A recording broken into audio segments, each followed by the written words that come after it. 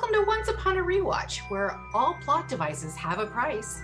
This is episode 0, a small introduction to your 3 hostesses, as well as a little background information on Once Upon a Time, like how it came to be, and some fun trivia. So what is Once Upon a Time? Once Upon a Time aired for 7 seasons on ABC from October 23, 2011 to May 18, 2018. The story alternates between 2 main settings, a fantastical world called the Enchanted Forest, and a seaside town in Maine invented for the show called Storybrooke. The real-world part of the story unfolds with the characters of Emma Swan, played by Jennifer Morrison, and her 10-year-old son, Henry Mills. Henry discovers the other people of the town are fairy tale characters, and the audience is shown the backstory of the townspeople as fairy tale characters in conjunction with their unfolding stories in the quote-unquote real world. All right, so Once Upon a Time history. How do we get here? How did the show get made? All right, so Adam Horowitz and his writing partner, Edward Kitsis. I hope I'm saying that correct. You are. Kitsis, okay. So Edward Kitsis, they conceived the show in 2004 before joining the writing staff of Lost, but wanted to wait until the series was over to focus on this project. They met at the University of Wisconsin-Madison in their introduction to film class. They presented the premise to networks 8 years before they filmed the Once Upon a Time pilot, just after they completed their work on Felicity. But no network really wanted to back a fantasy TV show. So then Horowitz and Kitsis joined the writing staff of Lost and decided to put Once Upon a Time on the back burner until Lost was complete. Having been part of Lost in some capacity for all 7 seasons, they finally had the professional clout to pursue Once Upon a Time. Plus, there is a vacuum for fantasy. Harry Potter films are wrapping up. Lost took mythology to a whole new zany levels. And most of all, Games of Thrones was a highly anticipated TV show with basically a dragon horde of a budget. So that was also set to air in 2011. So at a New York City Comic-Con panel to promote the upcoming pilot, Horowitz said, "The idea is to take these characters that we all know collectively and try to find things about them we haven't explored before. Sometimes it's a story point. Sometimes it's a thematic connection. And sometimes it's a dilemma they face in both worlds that is similar. But not generally retelling the exact same story as the fairy tale world. Subverting themes and tropes were par for the course, especially as the narrative shifts between the past and the present, and of course, the deeper we got into the series." So even though Once Upon a Time is this huge ensemble cast, I do want to talk about the core 5 cast members. Jennifer Morrison, Lana Parrilla, Robert Carlyle, Jennifer Goodwin, and Josh Dallas. So Jennifer Morrison, she plays Emma Swan. Morrison was predominantly known for her role as Dr. Allison Cameron on 6-ish seasons of House, and her role for Zoe Pearson on How I Met Your Mother, and other guest spots in TV and film. She's Kirk's mom in the Kelvinverse Star Trek films. Lana Parrilla as Regina, aka the Evil Queen. She's been on TV mostly up to this point on shows like Spin City, Swingtown, Windfall, and Miami Medical, plus a steady stream of guest spots. One of these guest roles was a 2-episode stint on Lost. I'm unsure if it was coincidence or not, or if she remained in the mind of Horowitz and Kitsis for future casting. Jennifer Goodwin as Snow White. Audiences mostly know her as the very sweet Margene from Big Love, which was airing its last season when she began filming season 1 of Once Upon a Time. Josh Dallas as Prince Charming, aka David Nolan.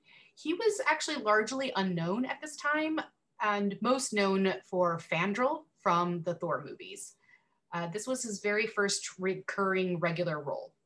And then we have Robert Carlyle as Mr. Gold, aka Rumpelstiltskin. Easily the most well-known actor of the show from his roles in 28 Weeks Later, Trainspotting, Stargate Universe, Ravenous, and The Full Monty. He was given the role of Rumpelstiltskin because it was straight up written for him. Horowitz and Kitsis didn't think that they had a snowball chance in hell that he would actually say yes to the role, but he did. He also famously based the Rumpelstiltskin's impish voice on his son, Pierce, who was 6 years old at the time. And just a casting fun fact that The Blue Fairy was originally written for Lady Gaga, but the showrunners never heard back from her management. Ugh, what a missed opportunity. I honestly think I would have liked the Blue Fairy a lot more had Lady Gaga played her, to be honest. Plus, the House of Gaga would have definitely stepped in for her outfit. So now we just want to share a little bit about your hostesses and our personal history with Once Upon a Time. Well, hello, everybody. So I am Elisa. I got into Once Upon a Time right after the end of the first season. It had just been added to Hulu that summer. I had been staying for like a week at my parents' house along with my cousin Ashleen, and we just decided to marathon it. And so it was this like really fun little time period of like binge watching the show. And, you know, it wasn't perfect, but my gosh, we had a lot of fun with it. And so after that, I did watch it regularly for some seasons. What I did watch, I watched with my friend and roommate at the time, now my fiance. You'll meet her in just a moment. But yeah, we watched about to the end of season 5. So everything post season 5 is going to be very new to me during this rewatch. The first couple seasons, I've watched a few times. It's a really good background show for like crafting and things like that. Like, I don't know, we put it on. That's literally like the first 2 seasons I've seen multiple times. 3 through 5, pretty hazy for me. So excited to go back into this because it's a show that like I'm very fond of. It disappointed me so many times, but just is still like this really fun weirdness. It's so bizarre. Kind of a delight, and I'm excited to start this journey rewatching it with all of you. Character wise, I don't know, I'm one of those people that tends to watch things and being like, I love everyone except for maybe that character right there. But I definitely a lot of love for the Charmings.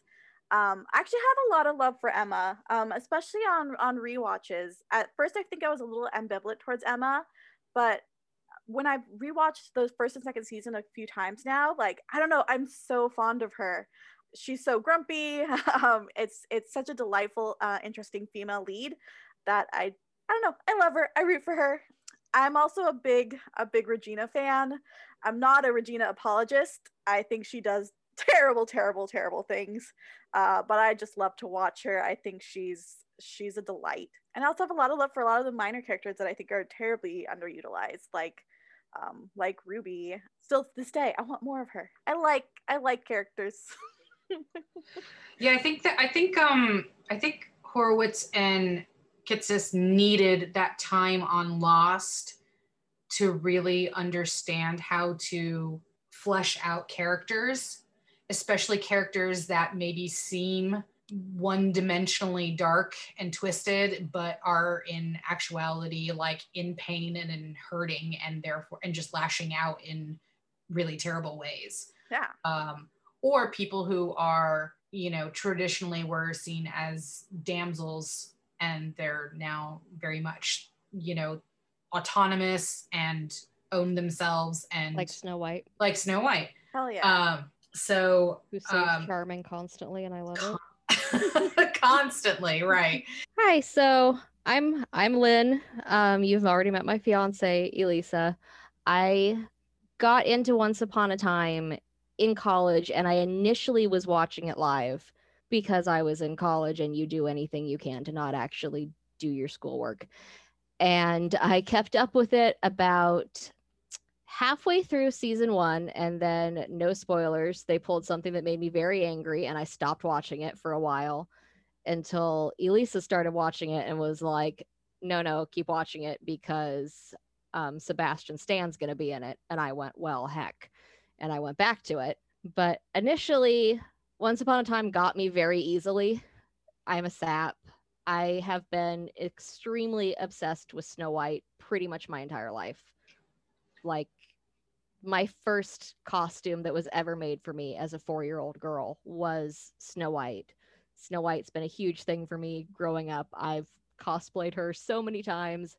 Elisa proposed to me in front of the wishing well at Disneyland. Snow White has been a huge deal for me. So I was day one super invested in her and Charming, and pretty much for everything in the show that I would get very angry about, and there are a lot of things, fair warning, that I got very angry about, I would stick with it because of Snow and Charming, who I felt were the heart of the show. So Full disclosure, as Elisa already brought up, we got to about season 5 and then fell out with it, but I have seen season 1 and 2 a lot, so those I'm on firm ground with. But once we get past that, it's going to be a new experience with us all seeing it together for the first time, so that should be fun. My name is Chell. I didn't actually get into Once Upon a Time until a few years after it had already aired and wound up on Netflix. I was laid up on the couch with a over Christmas through New Year cold, and I decided I needed something seemingly fluffy and harmless to binge, and I decided to binge Once Upon a Time. It was probably midway through its 4th season by that time, so Netflix probably only had the first 2, maybe 3 seasons to watch. And then I largely forgot about it, but I had always kept it in the back of my mind as something to return to. And hey, the best thing about the pandemic was that I got to catch up on a lot of television and a lot of fandom. So I decided to indulge, and I just woke up one morning with this burning urge to get right back into Once Upon a Time. Particularly because of Rumpelstiltskin, as he is my favorite character, and I follow his tale. I have only seen up to a certain point. I know certain spoilers that I will not go into, but otherwise I'm looking forward to watching this sequentially and going on this journey with you. And I'm always a big sucker for a villain that has been me since birth. I watched movies like Labyrinth and Legend, and I'm rooting for the Goblin King and the Lord of Darkness. I'm not rooting for a prince or princess usually. I'm usually rooting for the princess to get with the villain. And never mind that, prince. But, there's a very, other than Snow White and Prince Charming, the other main couple I would say is Rumpelstiltskin and Belle. And just the fact that they went there with that was like every child like me's dream. It was like, oh my God, they did it finally, and just seeing how it got there and the consequences and the struggle, because the struggle was real, was something that just hadn't been done, I don't think, with this particular narrative, with this, particular character. That's where my bias lies, and I will die on a hill defending a lot of them, and the fact that Belle was probably underutilized a lot, where she shouldn't have been. I like Regina. I am not an apologist. She's just a wicked lady who I like to watch strut around in her fantastic wardrobe and just own everybody except for Rumpelstiltskin. And then, Elisa, I'm going to agree with you. I did not really care for Emma. There were certain aspects that kind of drove me away from the show initially, and I wasn't terribly keen with Jennifer Morrison's character on House, and that sort of tainted my opinion of Once Upon a Time very prematurely. And I have since henceforth learned the error of my ways, because especially now that I'm older and I'm in my, well into my 30s now, and I can look back on it now with a much more mature eye and go, I actually really appreciate this character. This character has a lot going on. She's super grumpy, which I love and relate to completely because I'm super grumpy. And she's a character that I feel gets appreciated as time wears on, as the audience matures. But I can see me be a whatever 20-something-year-old just not really digging her at first. But now I'm no, I really like her. She's a very well-written character. Overall, I think Emma has a pretty interesting arc, at least as far as I went. And I think she's just a good character. I do really like her. I think they stumble with her. I think they stumble with all of these characters every so often. It's hard to juggle that many characters and not drop a few balls. Sometimes. Yeah, not drop it a few times. And they do. They do repeatedly. Guys, Emma's rules. It's 2021, and everyone needs to admit Emma rules. Yeah, Emma was great. The eye that I will be looking through quite a few of my analysis will be both from style, characterization, and even queerness, because I am a queer woman. So I see things through a queer lens, whether that's in subtext or full frontal text remains to be seen. But I just want people to know, I want to be very transparent about like where I'm coming from when I give my analysis or my opinions. But I'm really looking forward to going on this journey. And thank you so much to my friends who indulged in my crazy and went with me on this lovely journey, who are going with me on this lovely journey, I should say.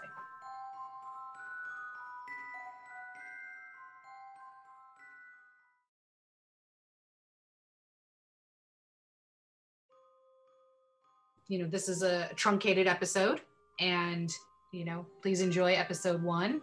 Thanks for coming on this journey. You can find us on social media at anchor.fm/onceUponArewatch. We're at Twitter at onceUponRewatch. And on Tumblr, we're onceuponarewatch.tumblr.com. And a special thank you for the master of royalty-free music, Kevin McLeod. Our intro tune is Frost Waltz, and our outro is Fairy Tale Waltz. And remember, all plot devices come with a price.